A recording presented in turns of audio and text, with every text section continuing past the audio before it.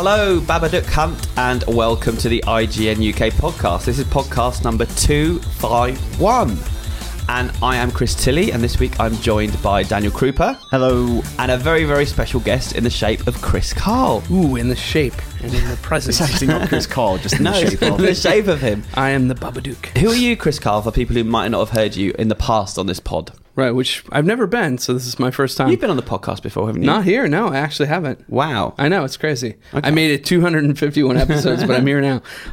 So I run all the entertainment content out of the US. So yeah, that's what I do. I do the movies and the TV and the comics. So you work in the LA office. And I work in the LA office. So this week we've gone all Hollywood. Yep. As you can tell, I am super Hollywood. So. And what brings you to London this week, You Chris? do. Okay. That's nice to hear. The shape of Chris Tilley. Issues with me, you need to have a word with me. There's problems on the site and my performance. Exactly, yeah. So Are we actually going to do your performance review on the podcast? dropping Have an you got elbow. that prep, Chris? Yeah. You're yeah. not the boss of me. I'm not actually, so there we go. No, you've come over. We're meeting with some film studios. We're hanging out. We're having fun. Grabbing some pints. Indeed, which we did on Tuesday night. Exactly. yeah. What happened on Tuesday night, Chris? It was fun. The 250th podcast celebration. Yep. What did you call it? Like Pod the quiz? pod quiz? Pod quiz. Yeah. And Because in America, you do like the pub quiz things where you start doing but in America you call them trivia nights. You call them trivia nights. well, no, there's also pub quizzes, but they usually happen in like British or pubs. Irish pubs, Right. And all the proper ones are done by people from Expats. here, actually here, yeah, and there's a fair number of them actually in the big cities, and so some of them are called trivia nights, but there's pub quizzes. I mean, you only stuck around for 2 rounds, but what did you make of it? The jet lag got me. Yeah, sure. It held me in its thrall. I thought it was cool. I mean, lots of big turnout. It was good. It's nice to see. There were some folks that I met up with that new. You Chris got Carl from the States. you It was got kind of recognized. awesome. Oh, I loved it. It was great. I mean, So you've been with IGN for a long, long time. 15 years. Since the beginning. Yeah, almost. I think I'm currently on staff. Yeah. I think I'm like the third oldest employee, not oldest, but like the third Longest serving. longest. Yeah, serving. So yeah, almost 15 years. And we just celebrated our 15th birthday, didn't we? I know. What changes have you seen, Chris, in the 15 years? Everything changed, One common misconception, though, about IGN is that we just started doing entertainment coverage now. Yep. But we've been doing it since I started 15 years ago. Yeah. So there's been a lot of changes, though. I mean, honestly. Like, every change that has happened to the site, pretty much, I've seen. And, a lot of it, I feel like we're in a good place now. Yeah, I agree. And I think we'd just like to say thank you to everyone who came down for Absolutely. It was fantastic. for It was the great. pod quiz. And also people who weren't there on the evening but listen to the podcast every week. Mm-hmm. I hope you enjoyed last week's shambles of an episode. It's quite fitting. It was It's just by way of an apology now. We apologise for last week. It was very fine work, but It was sprawling. It was a 2-hour. Yeah, it was a lot of podcasts. But thank you for downloading. It was the director's cut, as it were, wasn't it? Yeah, no editing went into it whatsoever. I'm disappointed though. No Dan Kilby feedback. I thought there might be some Kilbs feedback this nothing. week. I hope people are happy to hear. I was happy to hear him back I wonder on the if podcast. a lot of people didn't know who he was, like new listeners. I think we explained it though, didn't we? Yeah. We spent quite about half an hour explaining who he But is. he said to me in the office afterwards, I really enjoyed that. So Oh, he that's wants to come nice. back on. He wants to come back into the fold. Okay, well he's always welcome. Yeah. 2 hours is a lengthy podcast. I Yeah. have to say. And you know what, Chris? It felt longer. Yeah. It felt a lot longer. It really did. Yeah. I dread to think what the listeners thought. We do Keeping It Real in the States, a movie podcast. Oh, and little plug. It was a little plug, no, but every time we do like a jumbo episode, like we accidentally let it run for like an hour and a half. Everybody's like, do them this long. And I'm like, we can't. But that's the thing though, when it's a podcast you like, you want as much of it as possible. Yeah. But an hour seems about right. Yeah. I think when you're recording it as well, you start running out of steam a little bit. A little bit. So We need cookies. So Biscuits. this one's going to be 25 minutes. So let's turn to the news. I guess we normally have a bunch of news stories, but this week there's just one sentence on my bit of paper, and it says, what does it say? It says Avengers Age of Ultron trailer. Because What's I guess we got it early. So this was supposed to drop on Tuesday as part of Agents of S.H.I.E.L.D., and it somehow got leaked, or a UK version got leaked. So I didn't really know this. So it was going to run during the ad break. Yeah. The full 2-minute trailer. Which you would think is a massive coup for Agents of S.H.I.E.L.D. and would have got a huge amount of viewers. And I mean, there's so much, tie-in and stuff between the movies and that particular show. I think they're seeing it as like, oh, hey, here's a way to drive viewership, etc. Oh, that sucks for that show. Yeah, kind of halo effect for Agents of S.H.I.E.L.D. Like, this is all tied in. It's awful. So I guess a bootleg got out there, or some kind of dodgy version, and so they rush released the trailer itself, which I think broke in the middle of the night in sort of LA time, which is not good. So we woke up this morning to watch it, and we've been busy covering it today, conversations and rewind theatres this morning. Me too. I checked my email and it's like, what's this happening? I just watched it on my phone. I went, wake up to my girlfriend. She was asleep, but I was like, we're watching this right now with iPhone really close to our faces. And I started watching it on my phone in bed, and then I thought, I can't do this, and so I made myself properly wake up and get my laptop and watch it on the laptop, because I just thought it would do it disservice. It's a big event, right? Like this kind of trailer dropping, it was almost more exciting. They just came out of nowhere.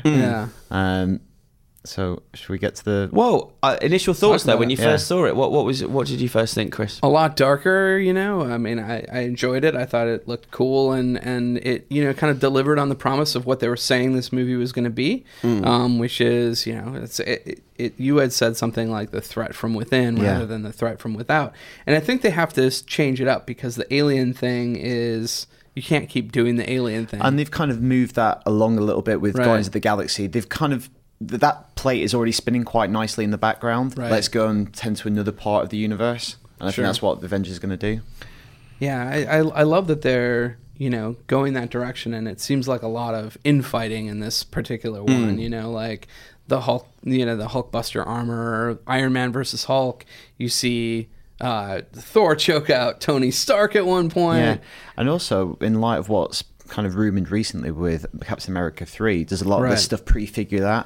Basically, the Avengers in this movie is a tenuous alliance, which, while it'll hold strong probably for the end of the movie to defeat Ultron, is kind of already broken irreparably. And that's what the Avengers kind of were in the first one too. They kind of came together. I wouldn't say like, well, there was a fight in that one too. It was Iron Man and Thor kind of had a brawl, but yeah, it's interesting. I think it does sort of pave the way for that movie. It felt a little bit to me, though, like a few trailers I've seen in the last few years of the big blockbusters, where it's kind of from the villain's point of view. You're hearing his voice, and I feel like Star Trek Into Star Trek did that. I feel like maybe Skyfall did it, although I'm not sure. I've not checked. I feel like maybe, Dark Knight Rises did it with Bane. I feel like I've seen the beats of that trailer before a little bit. But it was cool to see Ultron in action and hear what he's got to say, and it was the Pinocchio song was quite unexpected, wasn't it? That's a really unusual choice, though.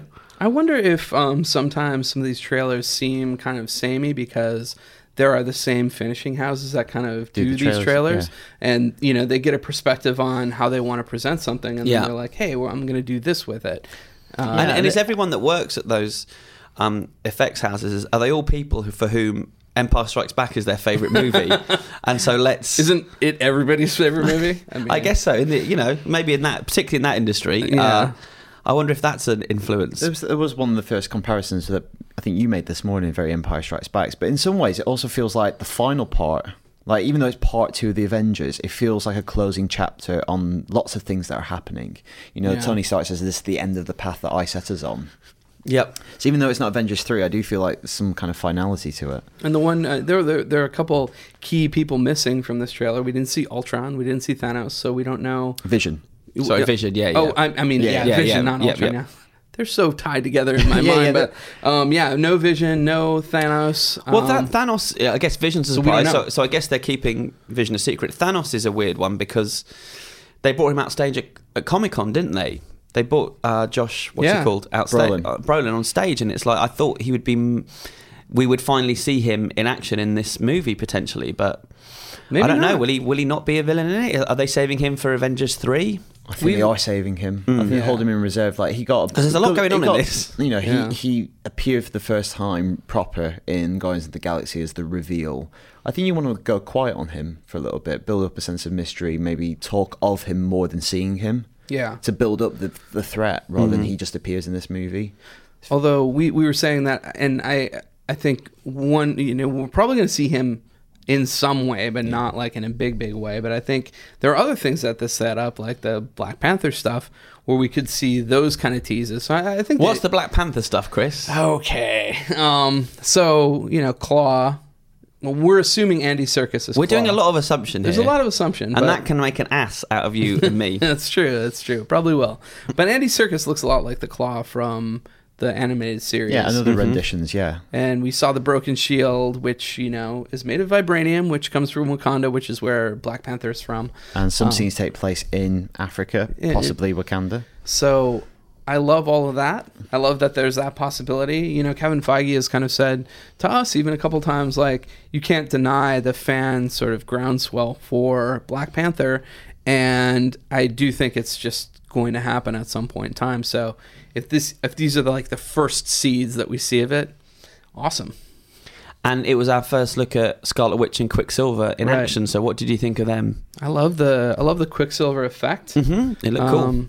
I thought the Quicksilver kind of stole the Days of Future Past movie. Most definitely. Super fun in that movie, but this is a different take and probably a slightly more serious take on him. Can't call him a mutant, and I don't think you can even call him Quicksilver. You can get sued for just doing that, I'm afraid. Oh, no. You're in trouble. So you can't even call him... I don't even think you can call him Quicksilver. What's the term they use? Miracle? Yeah, they call them Miracles. Yeah. And they're going to refer to them as the Maximals, right? Yeah. So we may never hear his name in this film, but we all know who he is. And he's got the lightning bolts on the suit and everything. So a favorite bit of the trailer? Did you have a favorite moment? It's probably the kind of money shot for the trailer is the Hulkbuster armor. Yeah. When it starts, because we were talking about this, we did the Rewind Theatre, me and Chris, earlier today, and it feels like he's probably in a regular Iron Man suit. And I wonder what's the motivation for him to get it back into the Iron Man suit, because he gives it up at 3, so obviously something has necessitated him putting the suit back on. That's if it is Tony Stark. Should be. And then it feels like the rest of the suit is flying in using the Mark 42 technology, building him bigger and bigger as he fights the Hulk, which is... awesome. And yourself, Chris? A favourite moment? I mean, Hulkbuster is hard to deny, but I also love that shot of Thor down and panning across the shield that's broken in half. I think that's pretty cool. And also I enjoyed seeing Scarlet Witch's first powers display. All of that wasn't as much of a wow moment as Hulkbuster. And what was pretty cool, we spotted when we were going through the trailer, is looks like there's a bit of time travel in it in terms of going back to World War II and seeing Captain Steve Rogers and Peggy Carter together. Yeah. Well, I wonder if they're going to go back. That's one of the things I love about this. They've got to the point now. There's been so many Marvel movies. They can refer back to previous events, different times with each individual character, and really they've established so much world already. Yeah. So if they want to go back and delve into the Hydra stuff, they can do a flashback scene. And obviously, Agent Carter. Captain America 2 obviously crossed over with Agents of S.H.I.E.L.D., so will this one cross over with Agent Carter? It seems like a no-brainer for them if they want to get people watching that TV show. Yeah, and I think the timing's going to be right, too. Yeah. I think this is going to happen in the midst of that, so... It'd be great if you had a scene with Dominic Cooper's character, Tony Stark's father, that parallels maybe where he's at today with Tony Stark. That's really interesting. And what if that scene that looks like they're at a dance of some kind, doesn't it, in the trailer? What if that dance scene is in the TV show and we're just seeing a different perspective or a different moment from that scene? It would be... I think that's the stuff that Marvel can do right now. It's not saying they're going to, but they can do that stuff, which is amazing. You can say here's a different take on the thing that you saw in this movie, or here's the lead up to this movie, and you're going to be watching the show, and then maybe the week between the show and the next show, you see this thing happen in Avengers, and you're like, that's awesome. Yeah, that's synergy. It is. And feelings about Ultron? I want to see the other forms of Ultron. I thought he looked cool in certain shots, and the shot at the end where he's talking, I'm like, I wanted to see the face armor and stuff like that. I like the first I like the first incarnation when he kind of disrupts the party Avengers Tower. Yeah. And it's essentially kind of the Iron Man armor kind of modified, and the way that the faceplate is corroded gives him this really twisted mouth, sharp metal. It's really very sinister and menacing. Yeah. I'm sad to say that I watched Pretty in Pink for only the first time the other day. No. And I realised why, because I didn't really like it that much. But it feels like seeing Spader in that. This is just bringing that character's journey to its natural conclusion. Yeah. I feel like it's the end of that story. That's funny. Okay, so any more thoughts on Avengers before we move on? I'm stoked on it. I feel like we'll obviously be seeing a ton more, but it's going to come out. It's going to come out before the next Comic-Con. So everything that we are going to see, everybody is going to see. Yeah. So it's going to be kind of a journey that everybody gets to take at once, which is cool, because I feel like a lot of times when you have that Comic-Con drops, it's like you hear about this footage, you don't necessarily see it unless it's leaked, and then it's just, oh, well, I got to wait a year. But we're only 7 months out from this movie, so we're going to see some more stuff, and I'm excited about that. And before we move on, we talked about it last week, but it'd be good to get your input, as you've been covering comic book movies for us for the best part of 15 years. Yeah. The DC news that came out last week, now it's had time to kind of sink in a bit. What are your thoughts there? I mean, it's exciting. It's definitely like there's a lot of question marks on that schedule. Like, where's Batman? Where's Superman? What are they going to do with Ben Affleck? And you talked about that on Keeping It Real last week. We talked about it a little bit, but I don't think Ben Affleck I don't think that incarnation of Batman's going to survive through all the DC movies. I think Batman's going to die and pass the mantle.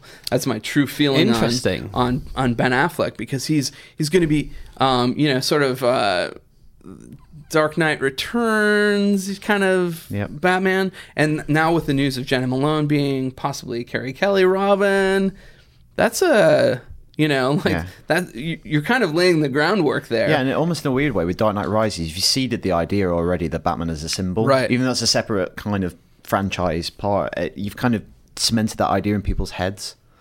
So I think people can latch onto that. What movies are you most excited about in that slate? Well, we did a superhero show about this very subject, and I think Dan went obvious. I went Justice League because I want to see how they tackle it, because we've seen how Marvel have done it with the benefit of 900 minutes worth of movies. Right. And this is going to happen relatively quickly. And how they manage all those characters, but also how they do the kind of two-parter thing. Right. Are they going to go for a full-on cliffhanger? And the fact that they've signed Schneider to do all of them. Yeah. I don't know. I think they are going to do an actual cliffhanger. I think so. Like, if you've got that schedule locked in. Is it 2 or 3 years between the two of those movies? It's two, I think. That's a hell of a cliffhanger. Like, the Hunger Games, The Hobbit, these films, it's only... I know, obviously, Empire did... It was 3 years for Empire Strikes Back with that. But that was felt like a real one-off and a real strange thing. What's the film that comes in between that and part 2, then? Because obviously some of the characters are tangled up. I haven't got the list. So it goes... Do you know this? It goes... Dawn of Justice, and then I believe it's Wonder Woman is the next movie. Yeah, and that's then definitely right. I believe that it goes Justice League, and then... Suicide Squad. Suicide Squad, which I'm quite excited about. I think that's going to be awesome. I think what got me excited about that was the potential casting, but I thought that was kind of smart of them to, like, maybe out the back door release the names of Tom Hardy and Ryan Gosling and Will Smith. That sounds an amazing movie already. And then David Ayer is a really interesting director. So good. Fury's out this week. I wasn't a huge fan of it, but that guy knows how to do testosterone, and he knows how to do action, he knows how to do dialogue, macho dialogue, which you'd think all these supervillains would be. I love that director choice for that. What really struck me about this whole announcement was how detailed it got. They were like, okay, well, we've got the actors for all these projects. It was so much information to pick through. The Ezra Miller drop seemed to be a strange way just to stick it in. It was, well, how this came out was like a call to shareholders, wasn't it, or something? And then that gets dropped in that this guy's been cast. That could be a huge Comic-Con announcement, bringing Ezra Miller out on stage, but it was just there. And the confirmation of Momoa, who's still denying it. It's so stupid, but I personally think that an Aquaman movie, if it was done right, could be really amazing. It's visually amazing, so expensive, distinctive as well. Compared to what we've seen already. Yeah, I guess isn't the next Avatar, a lot of that's going to be underwater. I'll be interested to see, because they'll be around the same time. I think they'll be coming out to underwater movies with underwater worlds. Now that you mention Avatar, one of the things that we've talked about several times is, do you guys think there's actually going to be any appetite for Avatar when it comes around again, or do you think people are just like, oh, Avatar, what? Not for me personally, but I get a sense that when we write about Avatar on the site, there are people for whom that's their Star Wars, right? And that I think there is, but I think they just left it too long. Yeah, as good as something is, as much you as enjoyed it. I love the first Star Trek, the J.J. Abrams one, but I think they left that a year too long. They left that too long. It's too long. I felt like they left that too long, and then they did that weird thing with the mystery, which shouldn't have been. Like I hate that. I hate the Khan thing. Like the whole point of the reboot was, it says in the closing dialogue of the movie, to go on brand new adventures, and you've opened this entire parallel universe. You can do whatever the hell you want. Second movie, what do? You do Khan. Well done, guys. If there's Khan and not an interesting one. Covering movies, though, there's one thing you should have learned by now, and it's never to doubt James Cameron. He's almost always right, even when the whole world says that he's wrong, which I've done twice. Yeah. You know, Titanic and Avatar, I both thought they would be disasters. Yeah. I am one of the few people that unabashedly loves Avatar. I think it's a great movie, and I want to see more of it, but I feel like it's one of those things where it's like, it feels like a really long time when they get it finally to that place. And we've seen a couple times recently that movies that take too long to come out just don't do as well. I mean, Sin City, prime example. Yeah. But, I mean, Avatar's different. Yeah. But still. Wow, so we've gone to Avatar. I don't know how we did that, but... Old Rosalie back to Avatar. I'll tell you. Let's move on, though. I've got an email that's going to trigger a little conversation we're going to have now. It's from Will Cooper, who says, Duck Hunt. He says, I recently learned that Radio 1 DJ Zane Lowe is reworking the Drive soundtrack with different artists. I'm really looking forward to this, as Drive is one of my favourite films, especially because of the soundtrack. My question is, who would you like to rework the score soundtrack on a film that you like? So I guess that got us talking about soundtracks in the office and scores and how important they are to movies and how important they are to games. And this is a really interesting experiment that it's actually the BBC that's doing it. It's going to be on BBC Three. I was quite shocked when I saw it, that the director would let it happen, but apparently it's got Nicholas Winding Refn's blessing. But it's weird to me just because part of the reason everyone loves Drive is because of the score. Mm-hmm. So it'd be strange watching it with... It's a strange film to do that with. Surely if you love Drive, that's why. So. But I guess there are so many scenes where there's no dialogue and it's just music, that it's somewhere. It's a film where that would actually. So he's not just putting more music in; he's replacing the iconic ones as well. As far as I know, yeah. Okay. I don't know, man. Thoughts? What are your thoughts on this? That's a strange one to do that to. I agree, but I think it could be cool. I think if it's successful, it's something that will be done more, right? It's crazy to think about like what could replace what. You know? I don't know that I have something like at the tip of my brain like, oh, this would plug into this brilliantly. You know, I don't have an example like that. But I wonder if musicians think in those terms sometimes when they're watching a movie and they're thinking, this bit of music, or I wrote that would have worked there. Well, it's kind of like beat matching when you're DJing, right? Like if you could think of a piece of music that was the similar rhythm and maybe a tonally similar feel, or maybe not, maybe it totally changes the context of a scene. Could be interesting to just say, hey, I'm going to beat match this whole movie. Well, of course, this actually happens a lot with movie production, that it doesn't end up with a score that is part of its early kind of development. Like editors and directors will see a lot of a movie cut to a temp score, and at the last moment it'll get replaced, and sometimes that's very jarring. Like, I think Kubrick used to obviously use classical music a lot because he got attached to it, and there were cases where composers were brought along to compose original music and he just didn't want it because he wanted to stay with the classical music because it just felt right. And obviously that happens a lot on scores. Yeah, I'm still really, I think, you know that Kick-Ass is one of my favourite superhero movies, and I'm still really attached to I saw a super early cut of it with the temp score, and at the beginning when the superhero, you think he's taking off and he dies, he's like a crazy person who thinks he can fly, they used the actual Superman, the John Williams Superman score, which was a great moment. It was a great kind of almost like a spoof satire moment. And then they also used All Around the World by Oasis, and then the scene at the end when Hit Girl's killing everyone, they used November Rain by Guns N' Roses. Oh, nice. And it was just awesome. And it's funny watching the final film and you can see that the score that they've written sounds like those rock songs. But I'm still attached to that, and it's amazing how different a film can look if and feel if you've heard different music over the top of it, or no music. I know, like one of my favorite films is Halloween, and nobody thought that movie was scary. And then they put the music on. John Carpenter wrote the music, and it's a really simple score. Like, his dad's, I think, a PhD or a professor in music, and I watched a documentary once, and the way he came up with the score for Halloween was playing on bongos, and there's a time signature on that you can. It's very rarely used. It's 5/4, and it means that the bars can't be easily divided up. The next bar always spills into the next bar, and he had this idea of like Michael Myers can't be stopped, so the music can't be stopped because it always like tips in on itself. Yeah, and that's kind of the theory behind Michael Myers. And you watch with the music, and it's a totally different experience. Yeah, and I feel like the same holds of like Friday the 13th. They sampled that bit and then just chopped it up, and you can't think of Friday the 13th without that.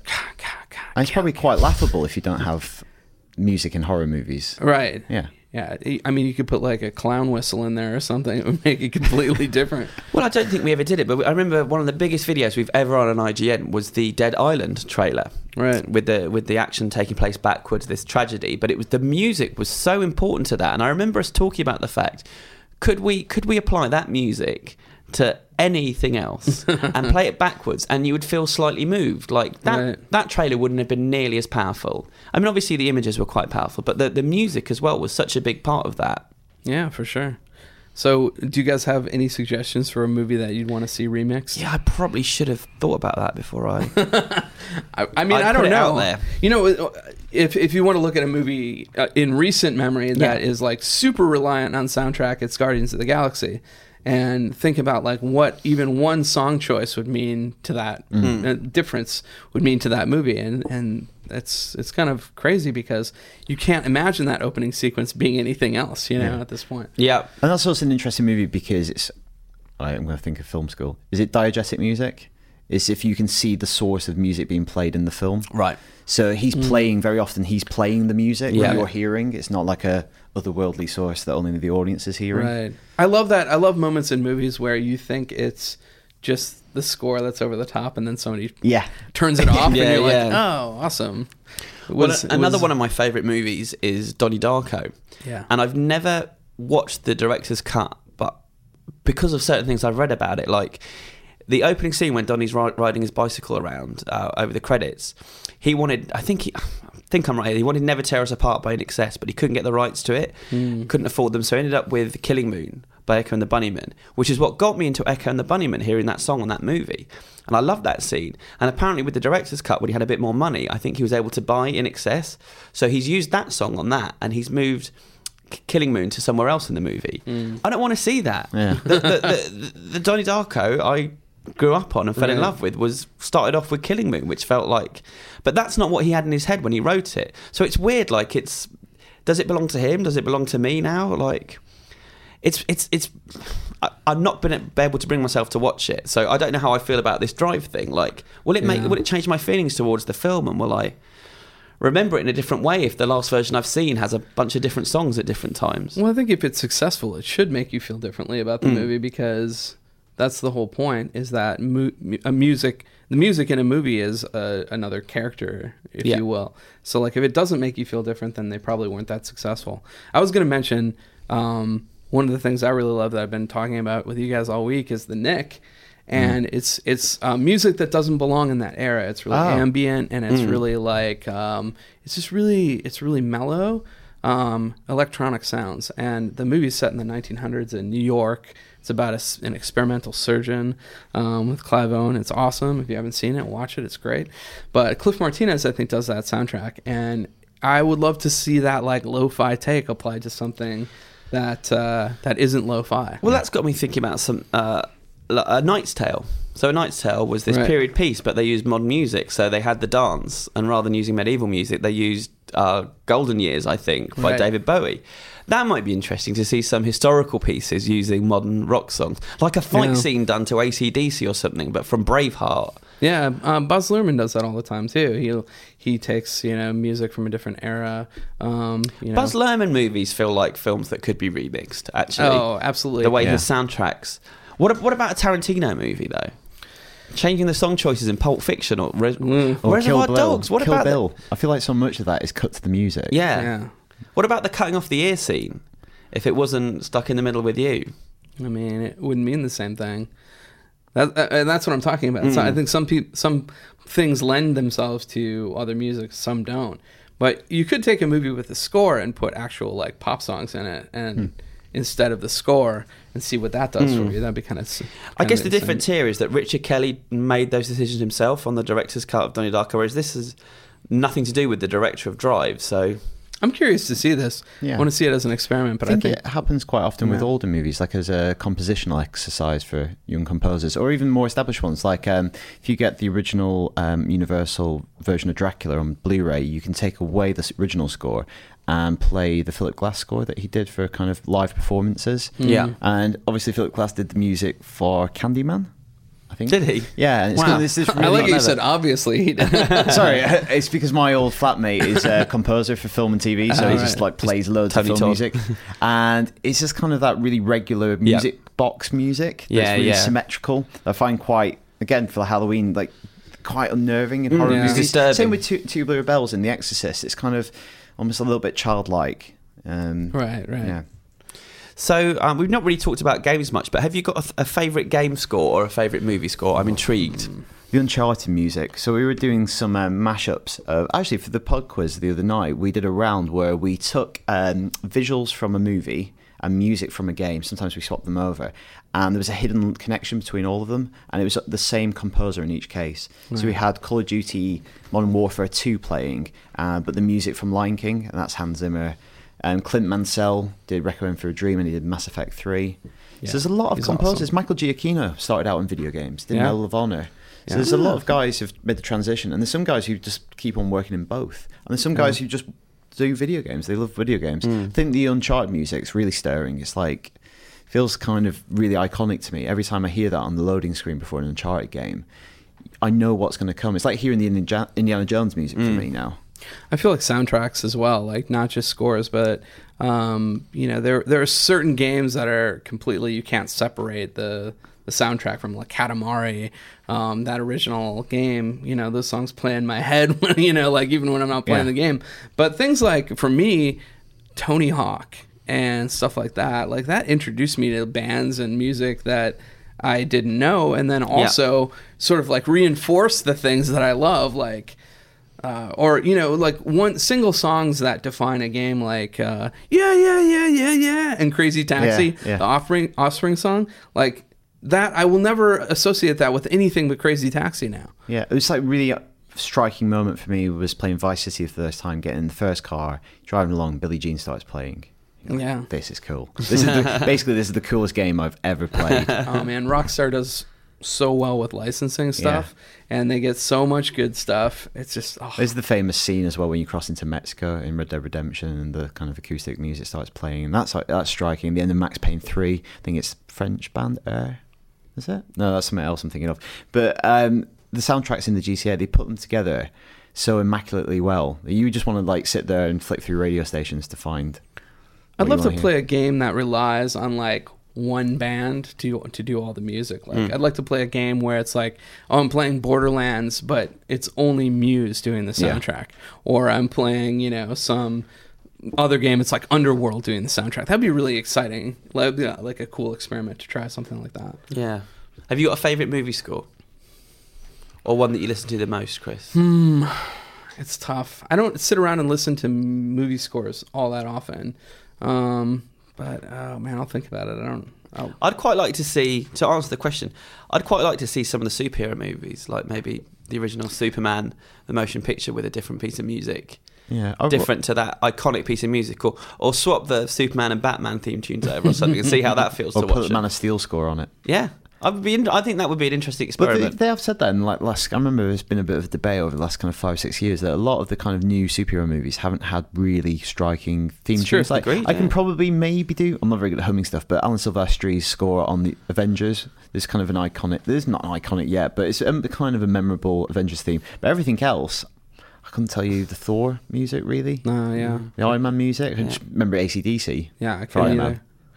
Yeah, I mean, the last real franchise that has movie that's stuck with me, or music that's stuck with me, is Harry Potter. Probably like that's Williams again. Yeah, you're gonna sing it for us now.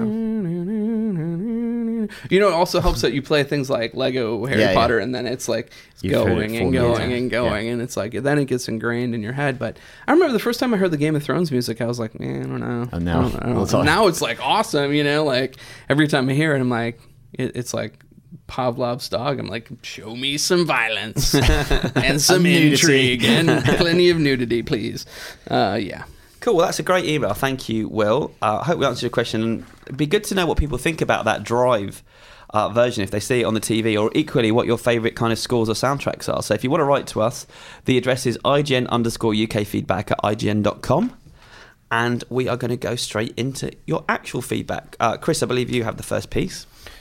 All right, so this says, hi guys and DuckHunt. I just wanted to know what you thought about certain Hollywood blockbusters making their films more accessible to a Chinese market. Transformers 4 and Iron Man 3 would be two examples of this. Is Hollywood starting to move more towards the East in order to tap into the ludicrously lucrative luxuries, ooh, that's nice alliteration, sir, that China has to offer, i.e. much money and many people? Well, many people is definitely a good thing. If you believe this to be true, would this affect the box office records of other films which chose not to feature China? Could Christopher Nolan's film Interstellar, for example, suffer economically from its lack of Chinese influence? Kind regards, Ed Lauder. I have a specific take on this. Very, very specific take on this. Well, tell us, Hollywood, Chris. So we all view this as a very lucrative thing, but the way that China is split up, China takes a humongous cut of a Hollywood movie. And you want to be there because there's a sheer amount of bodies, and I think Hollywood's got a lot of success in China right now. Yeah. But in order to be in China, you have to make creative decisions that aren't necessarily in line with your movie. You have to make your movie way longer in some cases. The perfect example is Transformers 4, which Ed brought up in this email. Now, that movie probably has a fourth act due to China. You know, you finish the movie, and then there's a whole other 40 minutes or something like that set in Hong Kong. And there's all these crazy rules, too. Like, if you are going to get Chinese funding, it's like they will put stipulations on characters. They'll say something like, oh, yeah, the Chinese characters have to be smarter than the other characters in the movies. They need this amount of screen time. They will be involved in these actions. At that point in time, and I'm not saying that, Transformers is, cynically, it's not like it's a collaborative work. Let's put it that way. Yeah. It's definitely money and it's commerce and art combining, right? So, but at some point in time, I think you're compromising what your vision for the film will be just to get some financing. So it's an interesting problem. But in the end of the day, you're not even seeing these huge returns from something like this. You might get 40% of that take. So, I think other territories are also still very important, but China, they have to figure it out a little bit. And I think maybe it's going to come down to who is the best negotiator with these financing companies. Yeah, and I find it weird, like, will a whole country not go and see a film if none of it's set in their country or feature characters from that country? Because we certainly don't work that way in England. No. I guess Thor: The Dark World, some of that was in London, but the rest of the Marvel movies... Yeah, some of it was in Asgard. Yeah. So I'm not going to see a movie unless it's in Asgard. That's weird to me, this perception that you have to have some Chinese element or else people won't turn out in their droves, where... Surely just a good movie is a good movie. Maybe that will cross in terms boundaries. of how it will be exhibited. Yeah. So for sure that it will get into more theatres, whereas it might just not run. And China is the biggest market, but there's Japan, there's Russia, there's all these other markets that are opening up at the moment as well. There's the Middle East. It's like, well, what are you going to do in those places where... Yeah. You can't accommodate everybody either. You just have to pick your spots. And I think it will boil down to where are you getting your financing from. If it's coming from the States and from China, we will see a lot more movies that are set in both places. Or, let's say you're going to have an international location. Be like, oh, well, internationally we're going to do this thing. I guess we're going to make it in China because that's... How are they going to come up with ways, though, to keep setting elements of movies in China, like Three a Summer or something? There's some movies where it's very easy, like for James Bond, very easy to do this and accommodate that kind of strategy. So some of it takes place in China. Great. Did they? But not every Bond film. That's the thing. And not. It seems weird to me that they're going to... I don't know. The problem is as well the Marvel movies. None of them, the stories they're based on, none of them come out of China. None of these. Well, you've got a villain that they didn't choose to use as well. Yeah. Maybe for similar reasons, though, to not offend the Chinese market, which was fair enough. In that case, there was a way to do the Mandarin, and they did it already in that first part of the movie. And I liked Iron Man 3. I know a lot of people hated it, but we're fans. Yeah. There was a way to do that movie, and they were already doing it in that movie to make him menacing and make him not Chinese and call him the Mandarin. It was already happening, so I kind of feel like that's, I don't know if that argument holds water. I think for certain things, these Marvel movies are going to play across the world, and everybody's going to enjoy them, and you don't need the market necessarily. But of everybody who is accommodated, these kinds of decisions, number one movie this year was Transformers, and it's $1 billion. It's the only movie above $1 billion worldwide, and they were the biggest example of a movie that catered to that audience. So I think it'd be very interesting to see what Bond does. I think that's a good example because it's about to start shooting. It comes out next Christmas. Bond did China in Tomorrow Never Dies with Pierce Brosnan. They went to Macau, in Skyfall. I think they went to Macau and Skyfall, yeah, right? They did go to Macau, yeah. Yeah, so will they do it again? Who knows if that was China's a big motivated by country. that? Yeah. Who knows? Mission Impossible 3 was in Shanghai.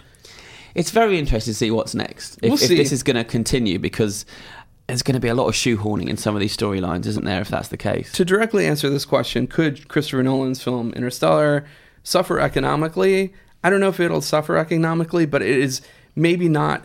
It's not a film that's aligned necessarily completely to Chinese tastes either. And I think maybe it could be more successful. It was oh hey, we're going to go into space, and we're taking people of all these nationalities with us. Using Chinese technology.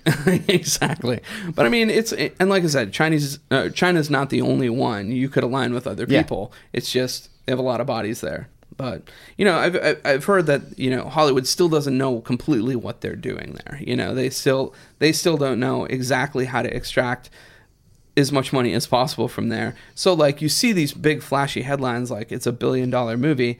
Well, it's $1 billion movie, but maybe you spent $300 million. Maybe you gave $300 million of that to China for their help in bringing it out. So then it's your bottom line is still not as great as you thought it would be. Mm. Dan, I think you've got the next bit of feedback. I've got a similar piece. This is the most highbrow show we've ever done.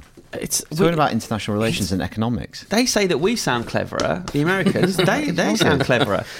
So we've been having an ongoing discussion on the podcast about our reviews and how we do our reviews of games. Yeah, we've talked about reviews a lot recently. Kicked off by Alien Isolation and the function of professional reviews. This is from Alex, who says, Duck Hunt, I enjoyed listening to the conversation about game reviews in episode 249, and I am completely different to the majority, it seems. I am nowhere near a fanboy, and when I read reviews, I look for 100% honesty. If I want to read a fanboy review, I can go to the public forums. But if I want to know the details on how a game looks, plays, and feels in reality, I will turn to the likes of IGN for honesty. Professional reviews on Destiny have definitely pushed my decision not to buy it. While the graphics, longevity, and leveling systems are a big draw for me, reading the strong reviews on the campaign and multiplayer have happily directed my funds elsewhere. Had I read the reviews on Amazon, I would have definitely fallen into the hype and thrown my money away and felt disappointed, just like I was with Titanfall. So no real question there, but just kind of reaffirming what we were talking about recently on the site. Obviously, reviews are always contentious on IGN. Yeah, I've got. It'd be good to get your input, Chris. But I've got a similar email from Dylan Wynn, who's actually sent us a really long email. But I'll just use the first few sentences. He says, "Hi, Mother Duck Hunters," which is nice. I've not heard that before. The topic of anticipated ultra-hyped game releases and their reviews is something that I've never really paid attention to before the release of Destiny. I subscribe to various video game review portals, IGN included, and I discovered that you can find a middle ground that is more fact than opinion via a selection of reviews. That's where I feel you make your decision. Unless, of course, a single reviewer shares similar views and taste to yours, and then you're laughing. It strikes me that a lot of fans find it really hard to separate fact from opinion. 20 hours gameplay is 20 hours fact. Whether 20 hours is too long to be chased by a xenomorph is just opinion. Which I think is quite interesting as well. Yeah. Yeah, it boils down to you maybe will game in a way different way than the reviewer. So I think your responsibility as a reader is to find those people on IGN or wherever you find them that you agree with normally, that you would feel is your buddy that you can trust when you're like asking somebody. So, and the same thing holds for films and TV shows and all that stuff. TV shows, I think, are a little bit more synonymous with games because the experience is a longer commitment. With the movie, I think people are like, I'm going to watch a movie, it'll be an hour and a half and I'm done, or 2 hours. Also, I think it's with games as well, historically, is a review used to be very much kind of, is this value for money? Right. Because games are much more expensive. And I think a lot of all games criticism kind of revolved around that question, am I going to get good value for money? Whereas I think games have diversified to the point where that doesn't really hold up anymore as a proposition. And it's a small, and the less money a game costs, the less that professional reviews matter. So a good example is like an iPhone game. You download an iPhone game for 99 cents. You'll take a punt. Yeah, you'll just be like, I'll try that. It's like less than buying a soda. So I think people are willing to do that kind of thing, but I do think it's still a purchase decision. Even in one of those emails, the person was saying, I decided to spend my money elsewhere. Games are still expensive. Games are still, what I lament, because I play a lot of games, I buy more games than I play. I buy all these games and I'm like, I play them for 2 hours and then I just can't, I'm too busy. I can't get back to them. The ones that truly hold my interest are, the ones that I want to get to the end of. I like schedule my life to get to the end of, but it's tough, man. It's tough. You have different people playing them with different opinions, different play styles. Like for me, I like certain bad games just because I like an element of that game. Like I like to grind. I like large scale sort of action stuff where I'm just hacking and slashing all the time.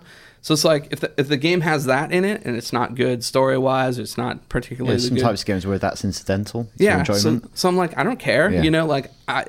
I want a review to address that though. I want a review to say, hey, if you like these things, you're going to like this game. Yeah. And so I think it's a responsibility of reviewers to kind of take a different point of view too and say, I didn't enjoy this element of it, but if you're a big co-op gamer, if you like couch co-op, you might like this, It's a tough, complicated subject, and we're trying to do our best. Yeah. Next bit for you. I think we might lighten up a little bit now. I hope so. I don't know. No? Yeah, probably. Okay. I'm just ready to follow up to the question from episode 249 about gaming TV shows. Just recently, a program called Video Game Nation has started on Challenge Saturdays at 10 a.m., present by another journalist you might know called... Oh, boy. What's his name? Did you do this to me on purpose? No, I totally didn't. Aoife Wilson? I'm not sure if that... Aoife Wilson. Okay, well, sorry, Aoife Wilson. Thought people should check it out. George. It's really funny. Back in the day, IGN had their own show in San Francisco only called Gamer Nation. Did we? I didn't even know that. On broadcast TV. So like we had a show called Gamer Nation, and awesome. It was very odd to turn on your TV and see IGN personalities there. I'm not 100% sure, but we've got 2 new people started at IGN in the UK office this week, Gav and Rory. Yeah. I think Gav might have even worked on Video Game Nation. Might have to go ask him. Yeah, I think I met Aoife. Wasn't Aoife at our quiz? She was at the I met quiz her the other night. I haven't seen it. Have you watched it, Dan? I've watched it briefly, yeah. It's a really good talking head show with lots of British games journalists. I'm not on it, it's fine, don't worry about it. Keith Stewart from The Guardian, and lots of people. Is there a gap in the market in the States where there's no TV? It's a weird thing because I think a lot of games commentary happens online. And I think that's where people are used to seeing it. Was there ever, historically, a big games TV show There's in America? G4, which was a games, pretty much geek, but mainly games TV channel when it started. And there are things like Tech TV, which had a lot of that content, Adam Sessler. And the big thing in this country, as I'm sure you know, is Games Master. Yeah, we've got a show called Games Master. Games Master probably get an email about that once a month, I think. And a lot of the people of my generation grew up watching that. I used to watch it with my mum every week. Right. And it's like kids going on competing for something called the Golden Joystick. You'd have... That's amazing. Kids asking for game help and... Reviews as well. Reviews. Alex Simmons was actually on. Yeah, like 21-year-old Alex Simmons with a very different accent to the one he has now. And no How's facial that possible? hair. He's gotten posher in the intervening years. He's become more middle class. He's transitioned. He's a bit more cockney when he's reviewing... What is it? Is it a Simpsons game? Krusty Super Fun House. Yeah. It is on YouTube. I find that since I've been here, and I've only been here like 4 days, I'm already saying like idioms from the culture. It's weird. I'm like, I don't say a little, I say a bit of, like it's strange how quickly you're adapting. You pick it up. Yeah. A bit of is not really a thing in the States. And the thing is, Games Master was huge because it was pre-internet, it was pre-YouTube. Yeah. And that was the only place you could get kind of commentary on games and insight on games. Whereas now, especially the kind of the people that are consuming games, they're online savvy and they're getting that information online. So it's very difficult to pitch a TV show now, I think. Yeah. And it's like we all used to read Nintendo Power, I'm assuming. So it's like Nintendo Power. It doesn't exist like it used to. It doesn't exist at all. So where does that go? It goes to the internet, Like, essentially, I think the early days of IGN, N64.com and IGN.com/N64, that kind of helped to replace... Transition. Nintendo Power. And that's, like, the basis of where IGN started back in serious, like, Nintendo news back when the N64 was the best console going. Well, arguably. I had a PlayStation. Yeah. Dan, what do you got? This is from Carl Barrett. Hey guys, I was wondering what the best review... Oh, that's a very appropriate guest to have on to discuss this very issue. I was wondering what the best reviewed films by IGN were when I found out that very few films have been given a 10 out of 10 on the IGN scale. Multiple games and TV episodes have been given a 10, but why so few films? I'm guessing that games can be given a 10 even if they are not perfect because of how they advance the genre technically, an example of which is GTA 5, and films cannot do this. As for TV, I guess the short amount of time per episode and the length of a season compared to a film can make for better storytelling and character development than a film, is an example being Breaking Bad. Why do you think very few films on the IGN scale have received a 10? Inception is the only one I can find.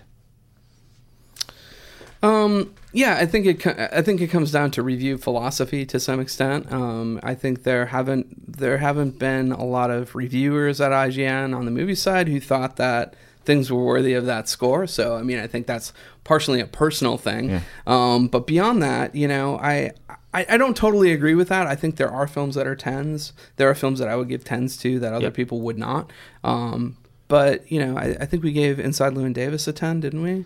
We did. I think we did. I think that review. I think, Lee pretty sure we did that. I mean, it's a great movie. But I personally wouldn't have given it a 10. Nah, me neither. But you're a huge fan of Godzilla. I know that. Huge fan. I was a huge... I really like Godzilla. I'm not trying to call you out on that. I really like Godzilla. When I got done with Godzilla, when I was watching it with two of our film editors, Jim and Vavida and Roth Quinette. And we were all sitting in a row, but there were people in between us. And I texted him right after the movie, and I was like, 10? Like, it was a joke. Like, I wouldn't give that movie a 10, but, like, I was so sort of viscerally, moved and excited by that movie. I was like, oh, man, this was a great ride. Now, I mean, I don't think that movie is a 10. For me, a 10 would be, like, Royal Tenenbaums, like, that's, for me, like, the perfect movie. Or Lost in Translation would get a 10 for me, like, of more recent movies. Something like Avengers, though, for what it set out to do, pushed towards that for me. I think I talked to you about it because I think I saw it before you or any other guys in the States, and for me now, not now, a couple of years have passed, but at the time when I came out, I was super jazzed and I was saying to you, this isn't far off. Yeah, no, and I think it's funny because you can actually give something some time, and once in a while you're. It's really difficult in the moment though, because you've got to make a decision right there. Because I remember with Guardians, when I reviewed Guardians, I was like, I need to check this. Like, I was quite confident with my opinion, but I just kind of want to gauge everyone, especially if I go out there and say, even though it's my review, my byline, but I'm saying on IGN that this is the best Marvel movie.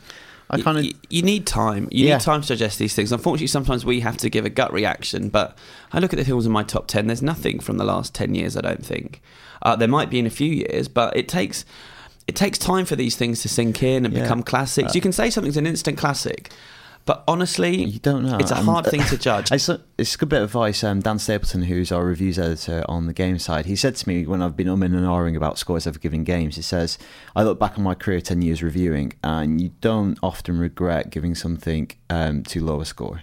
You'll always regret the things you gave too high scores for in the moment. And if you're having that debate in yourself, it's probably lower than you think. Yeah. Maybe I gave a 10 to an episode of Sherlock. I've not given it to a movie, but for me also, since our sliding scale changed from out of 5 to out of effectively 100, I haven't been able to bring myself to give 100 out of 100 to anything. I just find it a strange concept. Whereas if it was 5 out of 5. 5 out of 5 is more... It's different. Yeah, it's more opaque. Yeah, it's a different thing mentally, isn't it, to get you to wrap your head around? Because you're like, I could take off just a couple points and then it would be a little bit more accurate to my feeling. And I think that's sort of like how I've actually come to terms with our rating scale, because we've gone through different iterations on the movies. We used to do stars and we used to do full numbers, and now it's the 100-point scale. And, you know, over time, you're kind of like, well, yeah, you know, it helps you differentiate those little bits, you know, in between.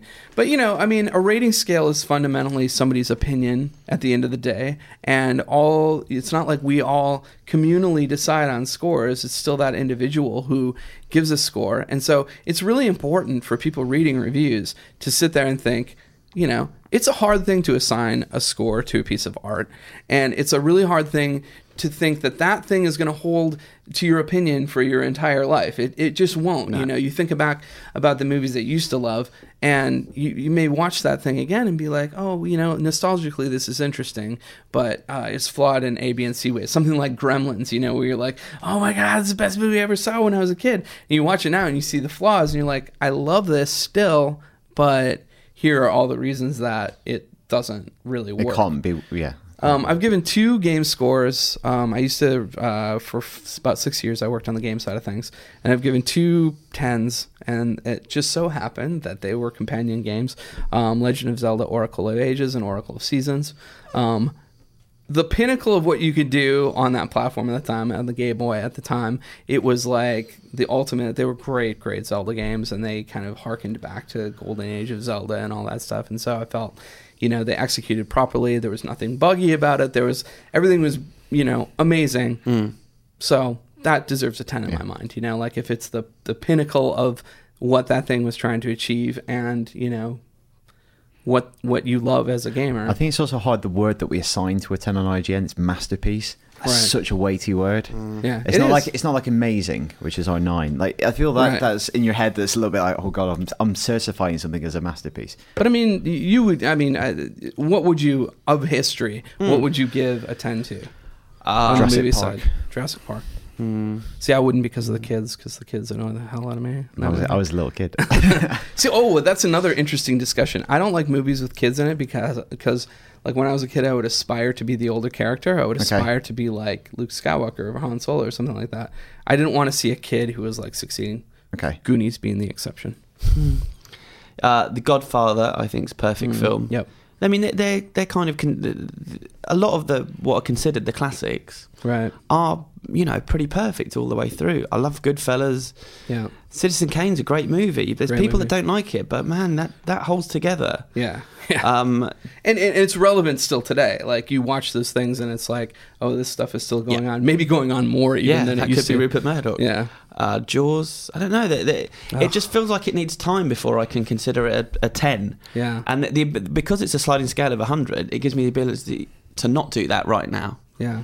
But, you know, it goes the other way, too. Like, sometimes you'll review something. And I love Roger Ebert would do this from time to time, where he would go back and revisit some of the things that he had previously reviewed. And he would say, oh, you know, I was harsh on this when it came out. But, you know, over time, I've actually seen it a couple times and really appreciated it. You know, there's quite a few instances of him giving a film an average score and it's still getting into his best of the year. Because by the end of the year, he's kind of realised how much he actually appreciated it. He's still thinking about it. Well, there are movies that I walk out of and I'm like, oh man, that's so amazing. And then 2 weeks later, I'm not thinking about it at all. And then there are some times I'm watching a movie and I'm like, I don't really know how I feel about that. And then by the end of the year, I'm like, that was one of my favorite movies of the year. Melancholia was like that for me.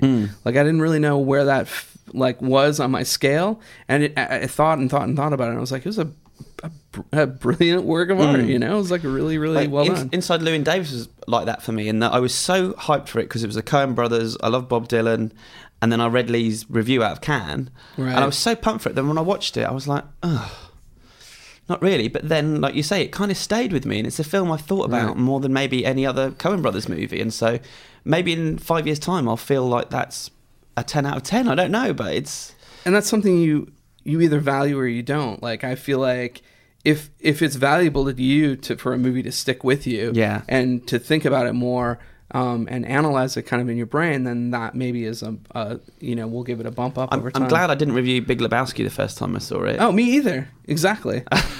I'm glad I didn't review Kill Bill the first time I saw it, because I saw it and I was like, well, that was a little trite, and like, you will never hear me say this now, but I was like, it's maybe too violent.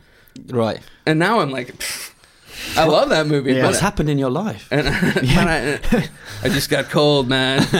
But no, I love that movie, and it would have been a shame for me to like take. And it wasn't like I had a negative reaction to it. I just was like not as excited about it as I've seen in subsequent viewings.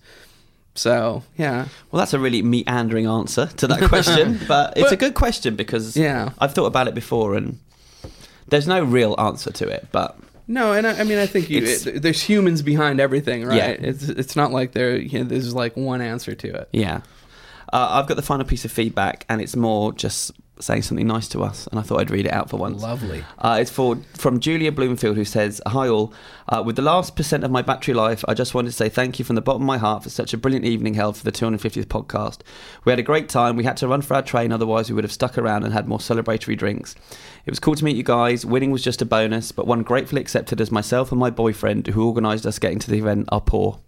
And she goes and say lots of lovely things, which I won't all read out. But thank you, Julia. But thank you for coming down. Like, it really meant a lot having That was great. Everyone in the room together, like of us all having fun together. I was really hungover the next day. I can attest to that. You were sat really close to me. I was like, oh no, I'm going to smell. It was you cool. Didn't smell. It was cool how many people I'm talking to are doing journalism courses or are writing their own blogs and want to be film and game reviewers. And by the way, I will say, as somebody who hires people, that is the number one thing that you can do is actually do it. Like, if you're wondering how to break into the industry, any industry like this that requires writing and passion, do it. Don't not do it. Don't wait for Don't wait for something. The internet is like an audition tape for anyone to do anything that they want to do. Get on YouTube, put your views out there, write a piece, have your own blog. It's all available to you. And if you're not doing that, honestly, I probably won't even look at you to hire. Yep. It's good advice. Let's talk about what's out this week. Dan, there seems to be a bumper. There's a glut of games. Yeah.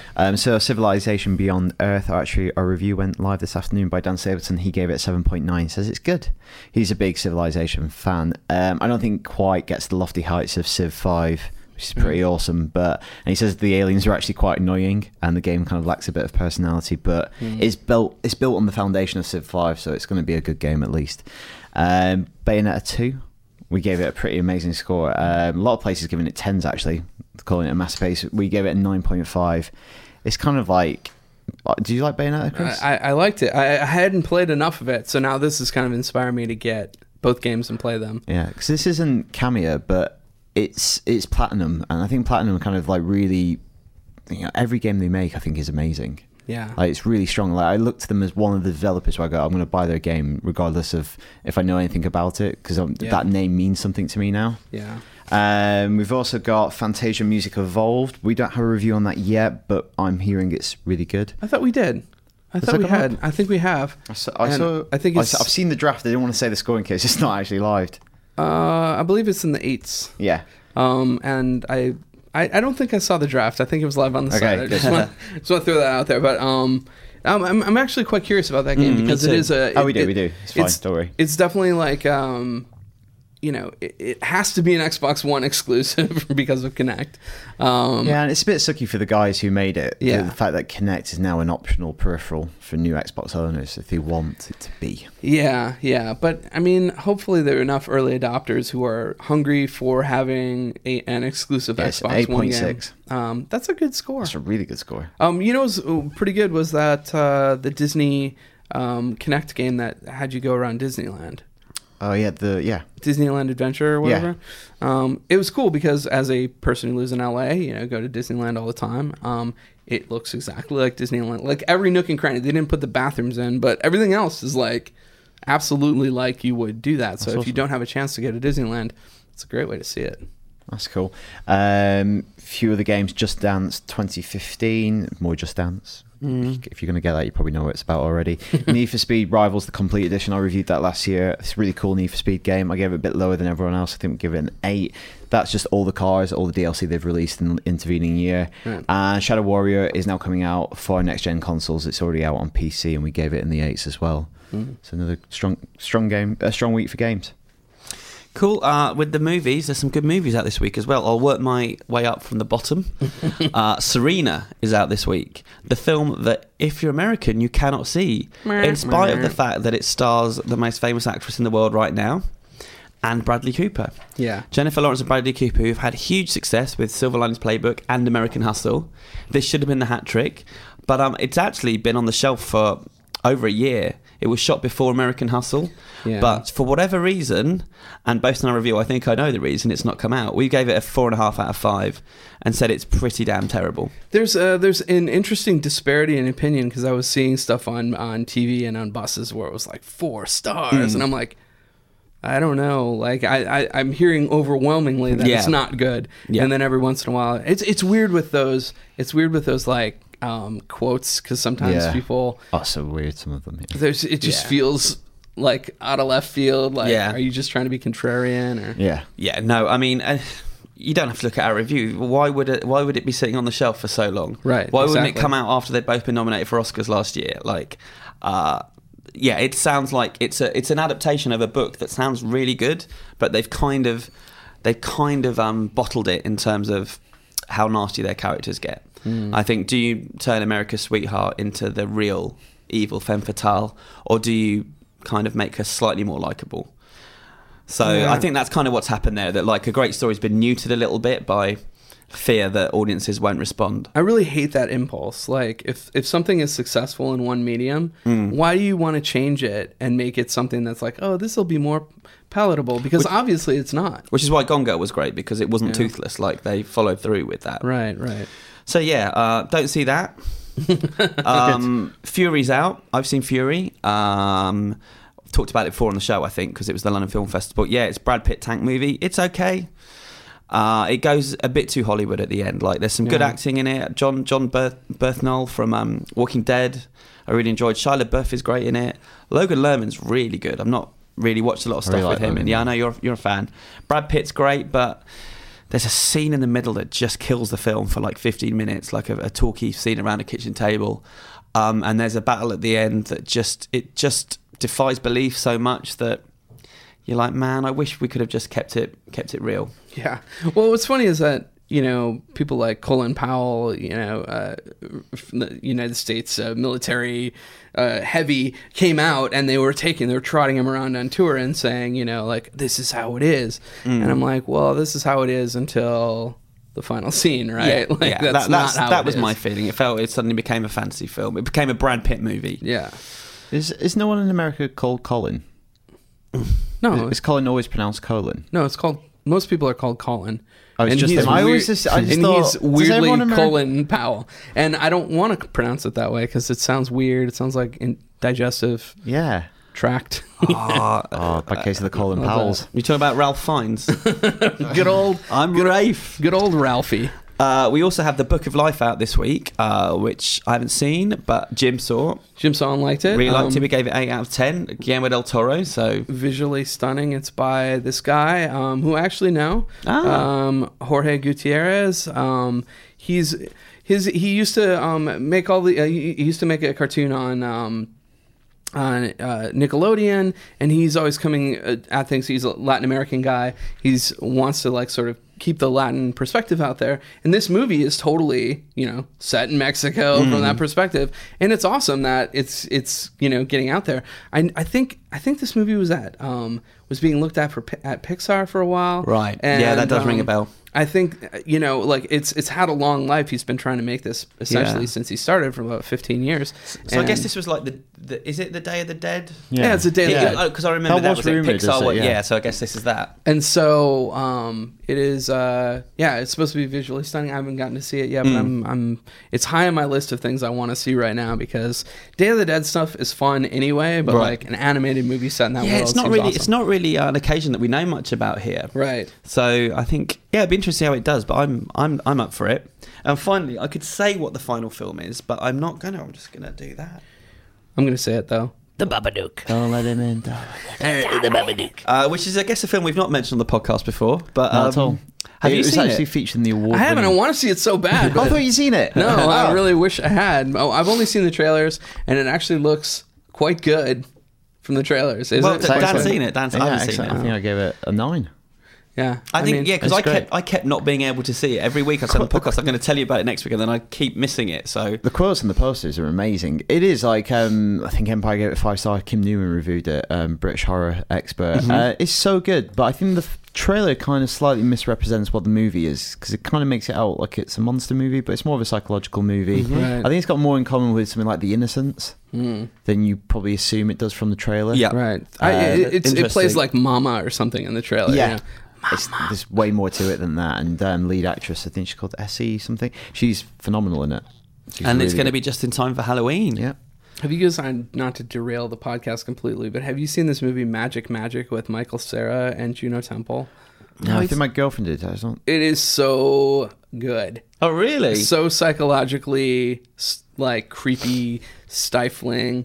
It's like it's a movie form of claustrophobia. Right. It's basically about this woman goes to visit her friend in South America, and her friend basically has these really weird relatives, and she goes to stay with her, already not getting along with the relatives, and then this girl leaves, and she's basically stranded there, Juno Temple, with this really crazy off-the-rails Michael Cera, and then I can't remember the rest of the cast, but it's a really good psychological thriller, and it is super uncomfortable if you're into like watching movies that make you uncomfortable, which I am. Yeah. It's great. That's my recommendation. It came out last year, but should be available on Netflix and stuff. Great. So out this week, we've only got a film that came out a year ago. Shut up. What you've done, Chris, is you've made this podcast uncomfortable suddenly.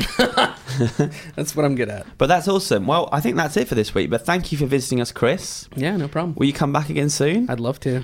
Where can people listen to you when you're not appearing on this podcast? We do a movies podcast called Keeping It Real that comes out every Thursday usually. That's REEL. Yeah, see what they've done there? Oh, keeping it Rizil all the tiz on.